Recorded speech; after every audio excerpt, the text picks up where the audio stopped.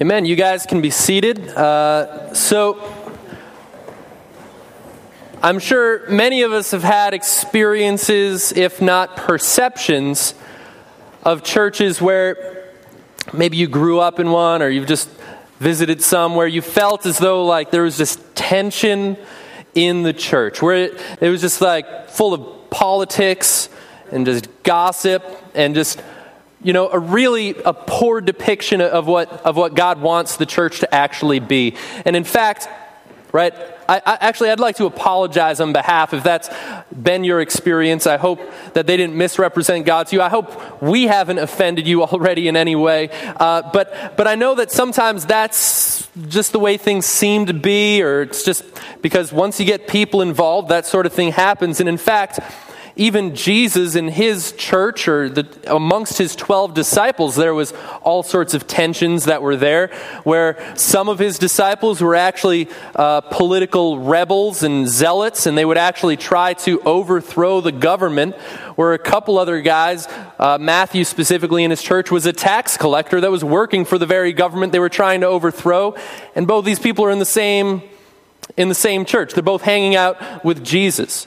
All right, at one time, one of his church leaders actually assaulted a member in the community with a weapon, where they cut off the ear of this dude, and Jesus fortunately goes and heals that guy's ear and then gets arrested and put to death by them. But nonetheless, that sort of thing happened. He had another guy in his church who was actually stealing from Jesus all the time. And Jesus even knew about it, right? And so church, once you have multiple people involved, it can get complicated, right? If we're focused on our own interests, our own selfishness, we can very easily end up with a community that has tension, right? And one of the great things I'm super happy about, by the way, is that I really honestly feel does not describe our church here. We've just been so blessed. We've got a community of people where we're just so loving, so kind, and so sharing that I really don't feel that describes us in any capacity. I think some of that's because we as a church stay focused on the mission that God has us here for, right? I mean, if you think about it, like we're focused about the Great Commission, going out and sharing God's love with other people, being able to tell them about what Jesus did for them, right? Not only in our own community, but we're interested in even planting other churches. We've got one coming up in Brattleboro next month. We've also got another one coming up in Keene next year. We're interested in accomplishing what Jesus sent us here to accomplish. And because we stay on mission, we're all on the same team, we're less likely to focus on whatever little squabbles or issues might come up, right? So that is what God wants in the church, a church that is able to serve together, work together, and be able to love one another. And if you haven't yet connected to one of our missional communities, I really encourage it, because it is an awesome example of what God intends the church to be. Our missional communities are essentially, it's just a dinner at someone's house where people are able to gather once every couple of weeks. We'll have discussion, we'll encourage one another, we'll get to know one another. And you'll even see people pray for one another when they're in time of need. And it's a beautiful example of what the church is meant to be, and that's where our main objective is actually accomplished, is at our missional community. So I really encourage you to go check one out, or if you're interested in maybe even hosting one in your house, right? If we don't have one running in your town right now, send me an email, brian@valleytownchurch.com, and we'd love to set you up. Even if you're not comfortable, like, I don't even know much about Jesus, I just know he's awesome, right? We'll have someone else like do all the talking and facilitating the discussion. You don't have to worry about it. You can just like, hey, come on and hang out. I've got a table in the kitchen. That's all that's needed, right? So check those out. They're really cool. But when we think about what love should look like in the church, oftentimes we think about the lack that other people are showing love, that we think of other people and what they should be doing, what they should be saying, how they should be responding, and we think about other people, right? And it's actually easy in our mind, like if they would just start doing this, it would be, right, I don't understand what the problem is, like they just need to be more loving, right? But when we then think about ourselves in the love that we are required to give and the sacrifices that takes of us, now it seems like a hard thing to do, right? It seems much more difficult for us to be able to show that love. I think part of that reason is that we think we are extremely lovable and deserving of other people's love, right? So it's like, yeah, they shouldn't have any issue at all loving me. Like, I'm pretty amazing. I don't understand what the problem is, right? But I have a really hard time loving them because, please, right? But what we don't realize is that biblically speaking, we are actually a very unlovable group of people, all of us individually. And we're also very undeserving as a people. And God yet still bestows his love on us. He pursues us when we run from him, when we offend him. He still comes after us and demonstrates his love to us. In fact, by the way, if you're new here, I've got like your sermon notes, and then I've got like my bonus content. This is all like homework, essentially. You don't have to do it. You're not graded. But if you want to dig deeper, one of the stories that I've got for you to check out is about this guy, Hosea and Gomer. And God speaks to Hosea. Hosea is a prophet, and he tells him to live his life out in a way where his life is depicting God's love for the world. And he actually tells Hosea to go out and marry a prostitute. And he does that, and the lady is still in prostitution, and he still pursues this woman and demonstrates his love towards her. And in that story, we actually are in the role of Gomer, the person who's rebellious, the person who's unfaithful to God, yet he still pursues us and loves us anyway. Let's see, so we're talking about love today. If you're interested in a Bible, just raise your hand, and Joshua here will give you one. It's our gift to you. You can keep it, take it home. And yeah, God commands us to love one another. Our desire, our goal as a church is to be a loving community, a community that's welcoming to all people, a group of people that's interested in serving and reaching our valley here. That's what our goal is. So I apologize, like I said, if your experience has been contrary to that. And one of the ways we can do that is by focusing on the mission that God has for us. So we're in Colossians chapter 3 today. I think it's on about page 866 if you have one of the Valleytown ESV Bibles, English Standard Version. And Colossians 3:14, I've got it up on the screen here as well. It says, above all these, put on love. Now, a few weeks ago, I started this passage, and Paul was using an analogy describing that the characteristics, the behaviors, the attitudes that we as followers of Jesus should have are like putting on clothing. All right? So he said, put on all of these behaviors earlier in chapter 3. But he says this, kind of concluding that thought in 3:14, above all of these, put on love. So the primary garment that we should be wearing, the main thing that should be obvious and recognizable to the world around us is the way we love. Right? For you ladies, the main article of clothing that brings your whole outfit together is love. That's what he's talking about here, right? So that's what we should have, is love. Or if we were superheroes, the main thing about our costume that would be apparent to everyone else, like that's what that person is, that's what they represent, I'm not going to confuse them with a bird or a plane. They are walking in love. They are wearing that love costume, right? That's what Paul is telling us we need to be wearing. And Jesus actually taught a lot about love. Right? He talked about it a lot, and I realize there's some potential confusion with the word. I mean, we all have different perceptions about what we mean by love, but I'll try to narrow that down for you a little bit. But the night before Jesus died, the night that he was betrayed, he had what's called the Last Supper. You might have seen some paintings of that before, right? And I don't think they all ate on the same side of the table. They probably were on both sides, but they had to pose for the picture, I imagine.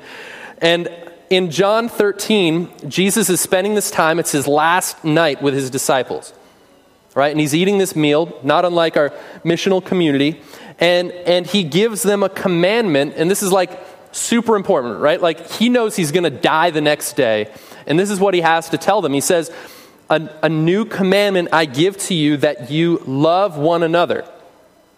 And then he gives us a descriptor. He says, just as I have loved you, you also are to love one another. And then verse 35, by this all people will know that you are my disciples if you have love for one another.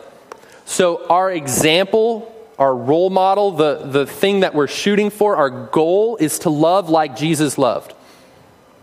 Our desire is to love as he loved us. And it's in that love that the world will know that we are his disciples. They'll know that he's the one we're serving because we're depicting and portraying his kind of love. And what I want to point out to you is that in order to love like Jesus loved, we're going to have to know how he lived. And so I really encourage you to check out some of the Gospels. Now, the Bible's broken up into like Old Testament, New Testament, and the first 4 books of the New Testament are biographies about the life of Jesus. All right, so if you want to figure out how he lived, how he loved, that's where you could look. All right, and a couple of them are actually written by people who were there. So Matthew, the first gospel you'll see, is written by Matthew, that tax collector guy I was telling you about. Right? And so he's just an eyewitness. So he writes down all of the stuff that Jesus said and did and just compiles that all into a book for us. Or the Gospel of John is about 21 chapters. And by the way, biblically a chapter, don't be like intimidated by that. That's like less than a page, just so you know. It's not like huge long things. So 21 chapters, about 21 pages. It's not a lot. So John writes down, and he's an eyewitness to what Jesus did. And then the other 2 Gospels, Mark is written by this guy Mark, who was a friend of Peter. Peter, one of the disciples and apostles of Jesus. So he hears everything. Peter accounts the whole story about how Jesus lived, what he did, and Mark writes it down. So we have that depiction as well. And then I think one of the cool stories is Luke, which is about 24 chapters. And Luke was like the Indiana Jones of the Bible, where he was actually employed to go out and gather all of the evidence and write it down for us. So he actually was employed by someone. They funded him to go out and interview everyone that was there, to go talk to Mary, to go talk to whoever he could, to try to gather this information to figure out, all right, what actually happened here. Because they knew that whatever event had occurred was so pivotal in human history that it had to be documented. All right, so that's what the Gospels are. They're biographies about the life of Jesus. So I really encourage that you check some of those out, because chances are you've had some misrepresentations of what Jesus is about and what he says from other people. People are like, oh yeah, Jesus is all for that. Like, you know, and that's not necessarily the case. You know, people have a lot of perceptions of what he represented. But go check it out for yourself. So it'll answer a lot of questions, but also I actually anticipate it'll raise a lot of questions as well. And that's good, because then we can have conversation, discussion about that, because you'll probably be like, why did Jesus do that? That's interesting, you know, or why did he say that? What does this mean? So really, I encourage you to check that out, because that's the only way we can love as Jesus loved, is if we know how he loved. So that's part 1. So, and also the crazy thing about when he gave that commandment, right, he says to love as I have loved you. He said that moments after washing his disciples' feet. Okay, so they're all hanging out in this house, they're about to have dinner, and he personally goes around and washes their feet. So that's the way Jesus loves. That's how Jesus serves, where he is a servant leader. All right, and that's what he calls the leaders of his church to be as well, as servants of all people. And that's how Jesus lived, where he was willing to humble himself to serve the people that he loved. And in fact, some of his disciples were almost repulsed by the fact of like, no, you're our master and teacher. Like, you can't wash my feet. And he said, no, like, if you're going to have any part of me, if you're going to have anything to do with me, you're going to let me wash your feet. And so that's the kind of leader that Jesus was, because he loved. So let's see, back to Colossians 3:14, the verse finishes, so above all these put on love, which binds everything together in perfect harmony. Which binds everything together in perfect harmony. So as far as the garment analogy, right, like I said, it's the one piece of your clothing that ties your whole outfit together. It's the accessory, it's whatever it is that's just like, yeah, like this pulls the whole outfit together. Right? Or notice it says that it binds everything together in perfect harmony. I think love is like the duct tape of Christianity. It keeps us sticking together. It solves our problems. And notice it says perfect harmony. There's no such thing as perfect harmony. I mean, even by myself, I get in arguments with myself where my flesh desires one thing, my mind and my heart desires something else, right? But when you get two people, even in a marriage, there's no such thing as perfect harmony, right? Because it's two sinful people that just need to learn to walk in forgiveness towards one another, learn to walk in love. So especially when you get a church, a body of believers together, there's going to be issues, there's going to be tensions, there's going to be things that cause us to have strife, just things come up. And love is going to be the thing that keeps us together and allows us to literally walk in perfect harmony. So that's the ideal. When we're able to set aside ourselves, put aside selfishness, and literally walk in love towards one another, we'll have that perfect harmony. So love causes us to stick together. Now, Jesus, also at the Last Supper, right, because he's like hanging out, having dinner, like at our missional communities, right? And he's talking, he continues with this, and he's teaching them about love. And it turns out that he wants us to not only be one with him. All right, we've talked previously from Colossians about how we are one in Christ. We are seated with Christ in heavenly places, that we've got this oneness with Christ as a result of what he's done for us. But he actually wants us to be one with one another. And he prays this. I don't know if you realize this. Jesus actually specifically prayed for you. I think that's kind of like a crazy thought. He specifically prayed for you and me the night before he died. In John 17, verses 20 and 21, this is what he's praying. I do not ask for these only, referring to the 12 disciples with him, but also for those who will believe in me through their word. Right, so Jesus is praying for us, the people who believe in him as a result of the word that his disciples shared about him. And this is actually essentially prophetic at this point, because really, these 12 guys, when Jesus died, they could have just been like, well, our leader's dead, like, now what do we do? And just like Christianity would have just fizzled out, and that would have been it. But Jesus knew and prayed for the fact that their word would spread, that people would hear about the events that took place, and that we would eventually believe. And that's why we're here today, right? So their obedience to tell other people about Jesus is why we believe right now. And Jesus is praying for us, and this is what he says in verse 21, that they may all be one.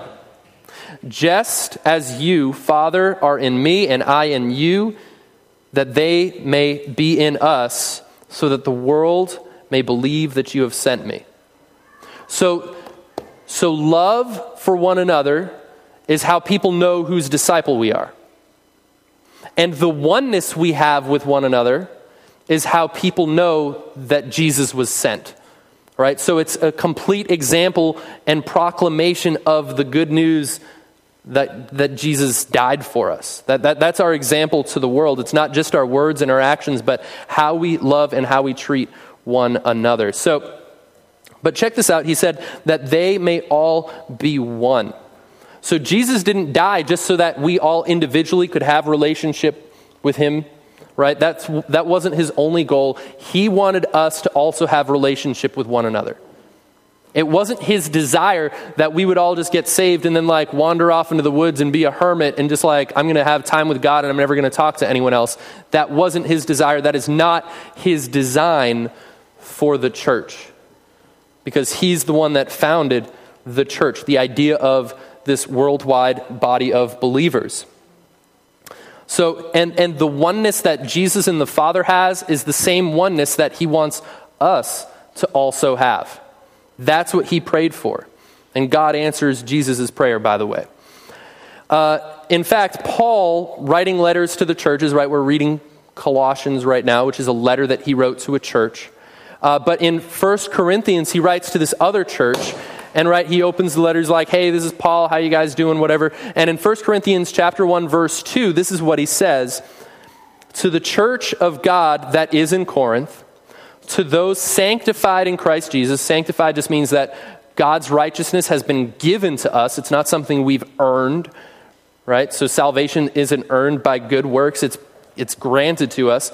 So sanctified in Christ Jesus, called to be saints together, right? So the idea is that we are not called to be saints or sanctified individually. He intended us to be together. That was his desire. And it says, with all those who in every place call upon the name of the Lord Jesus Christ, both their Lord and ours. So we are destined, we are designed as followers of Jesus to be together.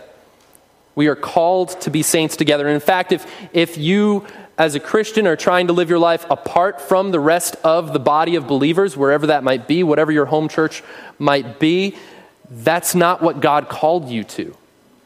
Because we were called to be saints together. And that's what his desire and design is for the church. And notice this, it says that the believers are in every place, wherever they might call upon the name of the Lord. So our church family isn't just who's here at second gathering. It's not including just the people at first gathering. It's not including just the people that meet in this building. There's other churches in town where people of God can meet. And it's not just this community, right? In fact, if it wasn't for the church down in Georgia that knew that someday people in this place would call upon the name of the Lord, right? It's that church that funded and sent people to get this stuff started. And that's why we desire to see Brattleboro get that same opportunity. It's another place where they can too call upon the name of the Lord. And that's why we act out on that mission. We desire to let them have that same opportunity, and that's also why we do that with Keene. But not only that, I want to point out that any place people call upon the name of the Lord, those people are part of our family that we are called to be saints together with. So what that means is, if there's a believer in India or a church planter in India that's just started a church, they're part of our family. And we have a share, we have an investment and a desire to see them be successful. All right? Or if there's an orphanage in Haiti, you can connect with those people just as much as though you were family, and God wants us to do that. We are called to be saints together with those people. All right? Or the small home churches that meet in China, where some of those, it's illegal for them to meet. They actually have to meet underground, where they're just not underground, but you know what I'm saying. Maybe literally underground in some cases, though, who knows. But the idea is that those people are also one with us.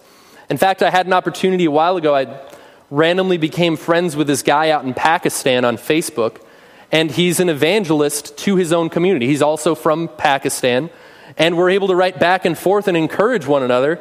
And he is also one of the people of whom I'm one with, right? So we're all part of the body that Jesus wants us to be a part of. And we can encourage one another and have concern and just care for those people. So we shouldn't just be so small-minded that we're only thinking about, like, how can I make my church more comfortable for me, right? Like, we desire to make this a place where we can reach out to other people, make them feel welcome to come here, and that we can reach beyond the threshold of our valley to the rest of the world. So that's why we're passionate about these things. And I really encourage you, try to find ways to connect with believers around the world. We've got an awesome opportunity with the internet.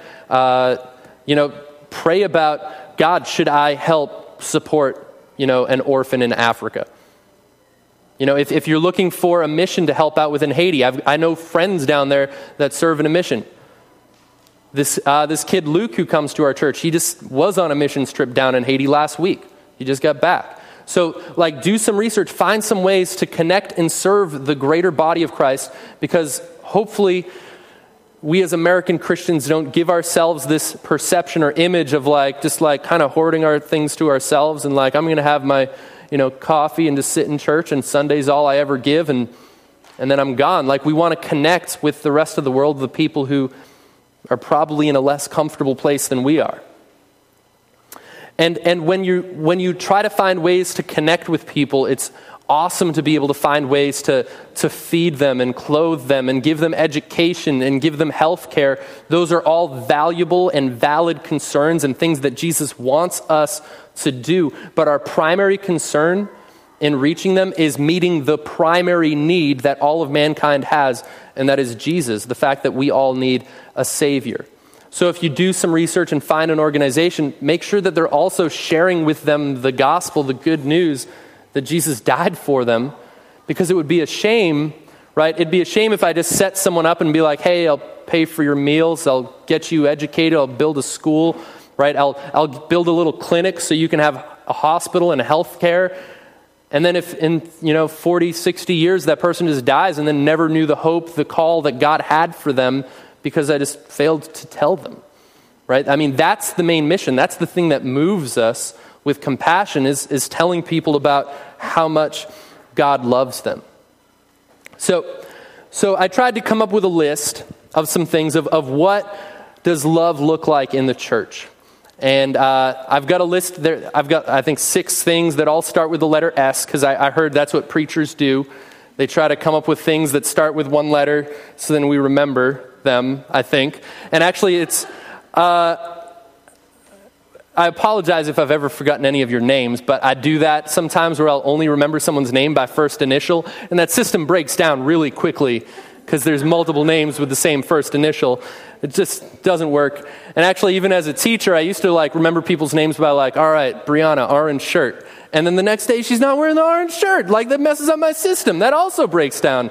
So I'm sorry if I ever forget your name. I'm getting there, though. But here are some things that start with S. So even if we don't remember the whole list, you'll remember the S part. And then you'll think of S-sounding words. And then eventually probably remember a handful of them. And that's good enough. So what does love look like in the church? The first one is sticking. Love causes us to stick together like the duct tape that I was talking about, right? It causes us to be one with one another. The next one is that love causes us to serve, or it causes serving, right? Jesus served his church. He served the people in the region that he was called to, and we are called to serve, yes, even one another. All right? So we're called to serve like Jesus served us. This next one's a tough one. We'll spend some more time on this I think within the next month, I'll be preaching a sermon hitting some of this stuff, but love causes us to submit, or love causes submitting. All right, and that's a tough one. That's a heavy one. But this is the idea that in Ephesians 5:21, the Bible says that we are to submit one to another. Okay, so it's a two-way street. And this is the idea that if I've got an issue in my life, if I've got, some sin in my life, I'd hope that one of you guys loving me, caring for me in a gentle way would be able to say, Brian, that was really harsh the way you just spoke to that person. Or I think that your sin is hurting your family in this way. Right? Or I think the way you're acting is misrepresenting Christ to our town. We don't want you to do that. Can I pray for you? Right? So that then requires me to submit to not just them, but to the Word of God confirming what they're saying. And they're right. Holy Spirit, help me. Work on my heart. Right? So don't just think oh, Brian's the pastor, we can't confront him. But no, we're supposed to submit one to another. And that's the sort of thing that as a body of believers, we care for one another. Right? If there's an open wound in the body, hopefully someone's going to take care of it and not just ignore it. Right? So love causes us to submit one to another. The next one is sharing. Love causes sharing. And in Acts chapter 2, verses 42 to 47, it talks about the early church. Right? This is right after Jesus had died, been buried, resurrected, hung out for 40 days. And then he's ascended, but he says, go wait for me in Jerusalem. And sure enough, the church waits there and the Holy Spirit shows up, empowers them. That's where the church starts. And in Acts chapter 2, every day there are thousands of people that are becoming Christians after hearing what he's done in Jerusalem. And people are hearing about the gospel and thousands are coming in. And actually, if you're interested in an awesome sermon on this, I think Ben preached one a while back. In fact, every sermon that has ever been preached at Valleytown is online for free. on our website, valleytownchurch.com. So if you want to check out anything or find out I need to find something on this topic, we might have something there for you. So you could actually find out his sermon on these verses. And what these verses cover is it says that the believers, the people that are coming to the church, right? Imagine if 1,000 people showed up this week, another 2,000 next week. We'd have a hard time trying to handle all that. We need more coffee. That would be tough. But what the believers at that time do is it says they submit to the teaching of the apostles. They worship God. They serve one another. And in fact, some of them go to the point of selling possessions and property to care for the needs of other believers in the church. And that wherever there was need, they distributed the resources to try to take care of those needs. So love caused them to be sharing. And I'm not saying we should go start a commune. In fact, let me say that let's not go start a commune. I'm not looking to do that, all right? Just so you're aware. But we should have care for one another to a degree that we would reach out and try to help out with what resources we do have. It talks about that in Galatians chapter 6, that we should learn to try to bear one another's burdens. Or James, who is Jesus' little brother, he writes a letter in the Bible, so it's a short one again, kind of like Colossians. And he writes a letter to the church, and one of the things James, which actually just an interesting point about James, he ends up becoming a leader in the church, but he didn't believe Jesus was God until after the resurrection. In fact, before that, we see recorded in the Gospels that Jesus' family at one point thought he was crazy, right? They show up and they're like, let's just sneak Jesus out of this crowd right now. He's telling people he's God, right? But James ends up being completely convinced that he becomes a follower of Jesus. And think about that. How many people would want to be in a religion where they believed their big brother was God? That doesn't sound like any religion you'd want to be in, right? That sounds terrifying. But in fact, James gets to that point, and one of the things James, in compassion and care for the church, he writes this, saying that our faith should lead to action. He says that faith without works is dead. Now, by works, I don't want you to think that we're saved by works, but Ephesians says that we're saved unto good works, that once you become a follower of Jesus, he's got a plan for your life. He's like, listen, I want you to be able to do these things. I'll empower you to do them. I'll equip you to do those things. So we do good. We act in a good way because God is good to us and through us, not because we're trying to earn his favor, because we can't earn his favor any more than he's already demonstrated it. But James says this about serving and acting in faith. He says, if another believer comes to you and says, I don't have any food or I don't have a coat and it's going to be cold this winter, don't just tell that believer, I'll pray for you, and then walk away. That's not very helpful. Yes, we believe in the power of prayer, but he says that if the power is in your hand to do it, that you give. You give that person a meal, you give that person a coat. Act out on your faith. Don't just let your faith be something like, well, I believe Jesus died and rose again, so I'm saved, and I'm not going to help anyone for my whole life, and then I go to heaven and I'm good. Right? No. We need to act out on our faith. We're moved with compassion, so it causes us to share with one another. Now, this next thing that love causes in the church is suffering. And love causes suffering in this way, where you're willing to suffer loss for the sake of the person you love. You're willing to suffer loss for the sake of the person you love. And in fact, Paul talks about this in 1 Corinthians 6, where he's writing to a church to correct some issues in the church, which, by the way, right, last week we just sent out Ben and Zach, the people who founded this church. And even though Ben doesn't call himself an apostle, he's kind of acting in the ways that an apostle, right, planting multiple churches and doing that. So just so you know, I'm submitted to Ben. I told Ben, I was like, listen, you find out, if you hear anything crazy or kooky is going on at Valleytown, you call me out on it, right? So he's still coaching me every week. He's taking care of things. So don't feel like mom and dad just left and you got left with the babysitter for the rest of your life. All right? We got you covered here. You're good. So So Ben would probably write something like Paul would if he heard something wrong going on here. This is what Paul heard, was that believers were having lawsuits with one another, and they're fighting and squabbling over land or all sorts of different issues. And he said, listen. We shouldn't have Christians suing one another and going to like the secular courthouse to have that appealed, because what does that tell the world about Jesus if we're just all fighting one another? And he says this, that in fact, you should just be willing to suffer loss for the sake of that believer. Like if you're suing them to pay for the car that they crashed of yours, and they're refusing to pay, and now you're going to, like, just eat it. Eat the cost of repairing your car. Because it's more important that you show them love, and the way you act towards them demonstrates God's love to everyone around and involved in the situation, than that you get your car fixed. Right? You're willing to suffer loss for the sake of those who you love. All right? So that's what Paul talks about there. So we're willing to suffer. And the last thing I've got for you is that love causes sensitivity. All right? Love causes us to be sensitive or aware of our differences with one another. In fact, Paul puts it this way, that we shouldn't cause one another to stumble.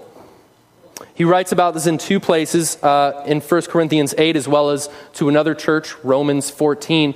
The idea where, right, he had believers where some people would be like, no, I worship God on these days. These are the holy days. And then he had other people in the church that are like, no, I think every day is pretty good to worship God. I worship him every day, right? And he's like, listen, it's not a big deal. You don't need to fight about this. Let each of you be right in your own mind. You can both serve God and just worship God, right? And so he's saying this in the sense that sometimes the Bible might be gray in certain areas, but let's not use that as a means to separate ourselves. Or sometimes the Bible is very specific in certain areas, but we might have different liberty in the way God has graced us, right? Like he talks about another issue in that same passage where some people would eat meat and some people wouldn't. The people who wouldn't would be like, that meat was offered to, pagan idols in the marketplace. I don't want to eat that.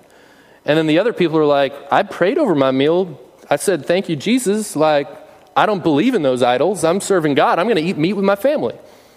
And Paul says, listen, like, don't cause your brother to stumble. Right? If they come over your house and you're eating meat, like, don't eat meat. Paul, in fact, said, I'd rather never eat meat again than cause a brother to stumble. Right? So, I don't drink alcohol, but I also don't get offended. I'm not tempted by it if someone else drinks in moderation.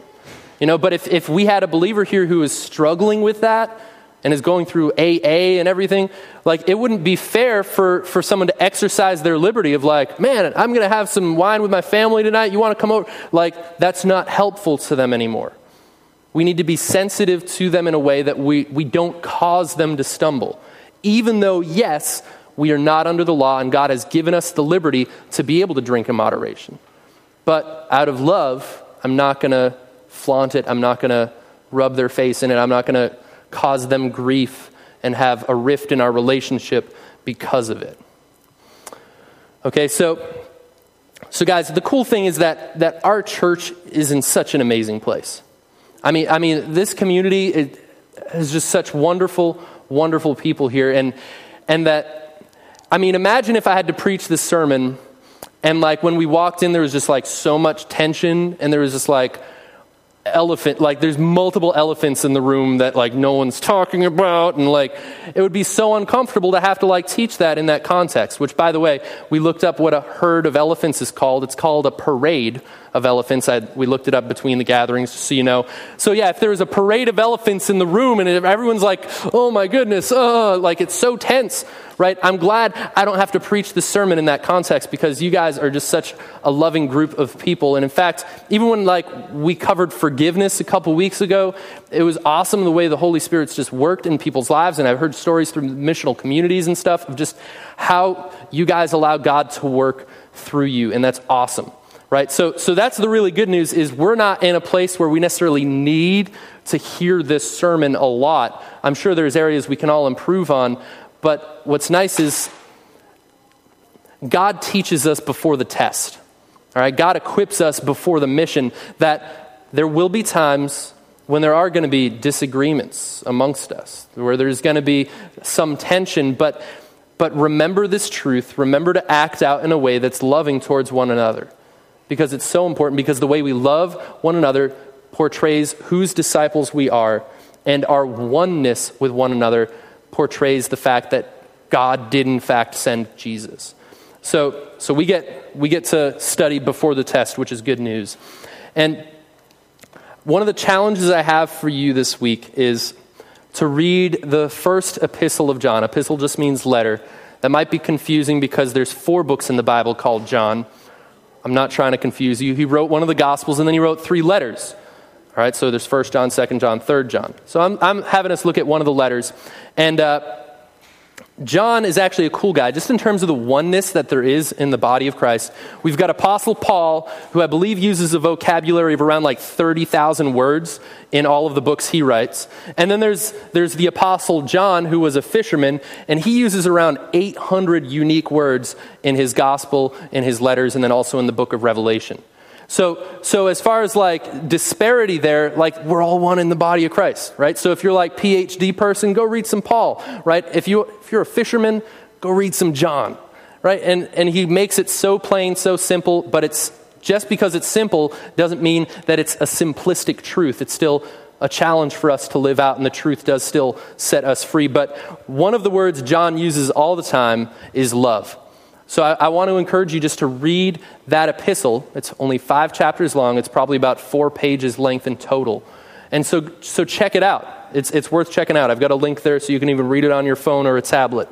And in 1 John chapter 3, verse 23, it says this, "And this is his commandment," God the Father is the his there, "that we believe in the name of his Son, Jesus Christ, and love one another just as he, Jesus, has commanded us." So guys, this is the goal. This is why we're here. This is why we exist, to believe on the name of Jesus. And if you don't know what that means, that basically God is inviting you to relationship. He's done everything he can to reconcile mankind to himself. It's an open invitation. It's like, imagine like Jesus is on his knee, like proposing to you sort of thing. Like that's what he's done. And he's invited you into relationship with him, right? He's offered complete forgiveness. And in order to believe on his name, that's basically believing that, yeah, Jesus died for my sins, and now I am accounted with his righteousness. I'm looked at as holy in God's sight, and there's nothing I can do to earn more favor or earn more love with God, because he showed it all when he had Jesus die on the cross. So that's what it means to believe in Jesus, and just to let him be Lord of your life. All right, that means like recognizing, all right, I've made some decisions in my life. A good number of those I probably regret. I'm not really good at leading my life. It's my first time through. I'm going to trust the one that designed life, created the universe, and has a plan for my life. I'm going to let him make the call, right? So I let him decide for me. So that's what that means. And then obviously, we need to love one another. That's the goal. And it's an important goal, so let us continue in that. So in response to this, I want to once again invite you and encourage you, check out a missional community. Because God didn't call us to be alone as believers. He called us to be saints together. He called us to be saints together. So we need to be with one another. Just as much as God wants us to be with him, he wants us to be with one another. And that's really where the action happens. That's where we live on mission. And if you want to host a missional community, like I said, sign up. We'd love to do that. And so as a result of God's love towards us, we eventually start caring about the things that God cares about. And that's why here you'll see that we are passionate about telling other people about the love that God has for them. We're passionate about planting new churches and building new communities and being able to do that and being involved in worldwide outreach as well, and not just within this region. Let's see, the worship team, you guys can come up. And so guys, love the believers, love people, live with believers. Don't just live your life alone, because God has not called you to that. Let's see, at the end, so we're going to sing a couple songs. We call this worship because God is worthy of our praise. right? He's powerful, he's loving, and he deserves it. So sing along, pray to God, seek him. At the end of the 2 songs, I got some clipboards to pass around to sign up for the barbecue picnic thing and the baptisms. And we'll also have an offering. So if you're just someone who's like, I don't even believe in Jesus, I'm just checking this out, that's fine. Don't feel like you ever need to give into the offering. In fact, we've got generous people who give so that people who are seeking can come for free perpetually if they want to, right? So don't feel obligated in any capacity. So that'll come around, and if you want, there's connect cards on the back of the seats. If you filled one of those out, if you're visiting, you want some information, find out what's going on here. If you have a prayer request, right? If you want to be baptized, you can write that stuff down. But let's worship God, guys. So stand if you will.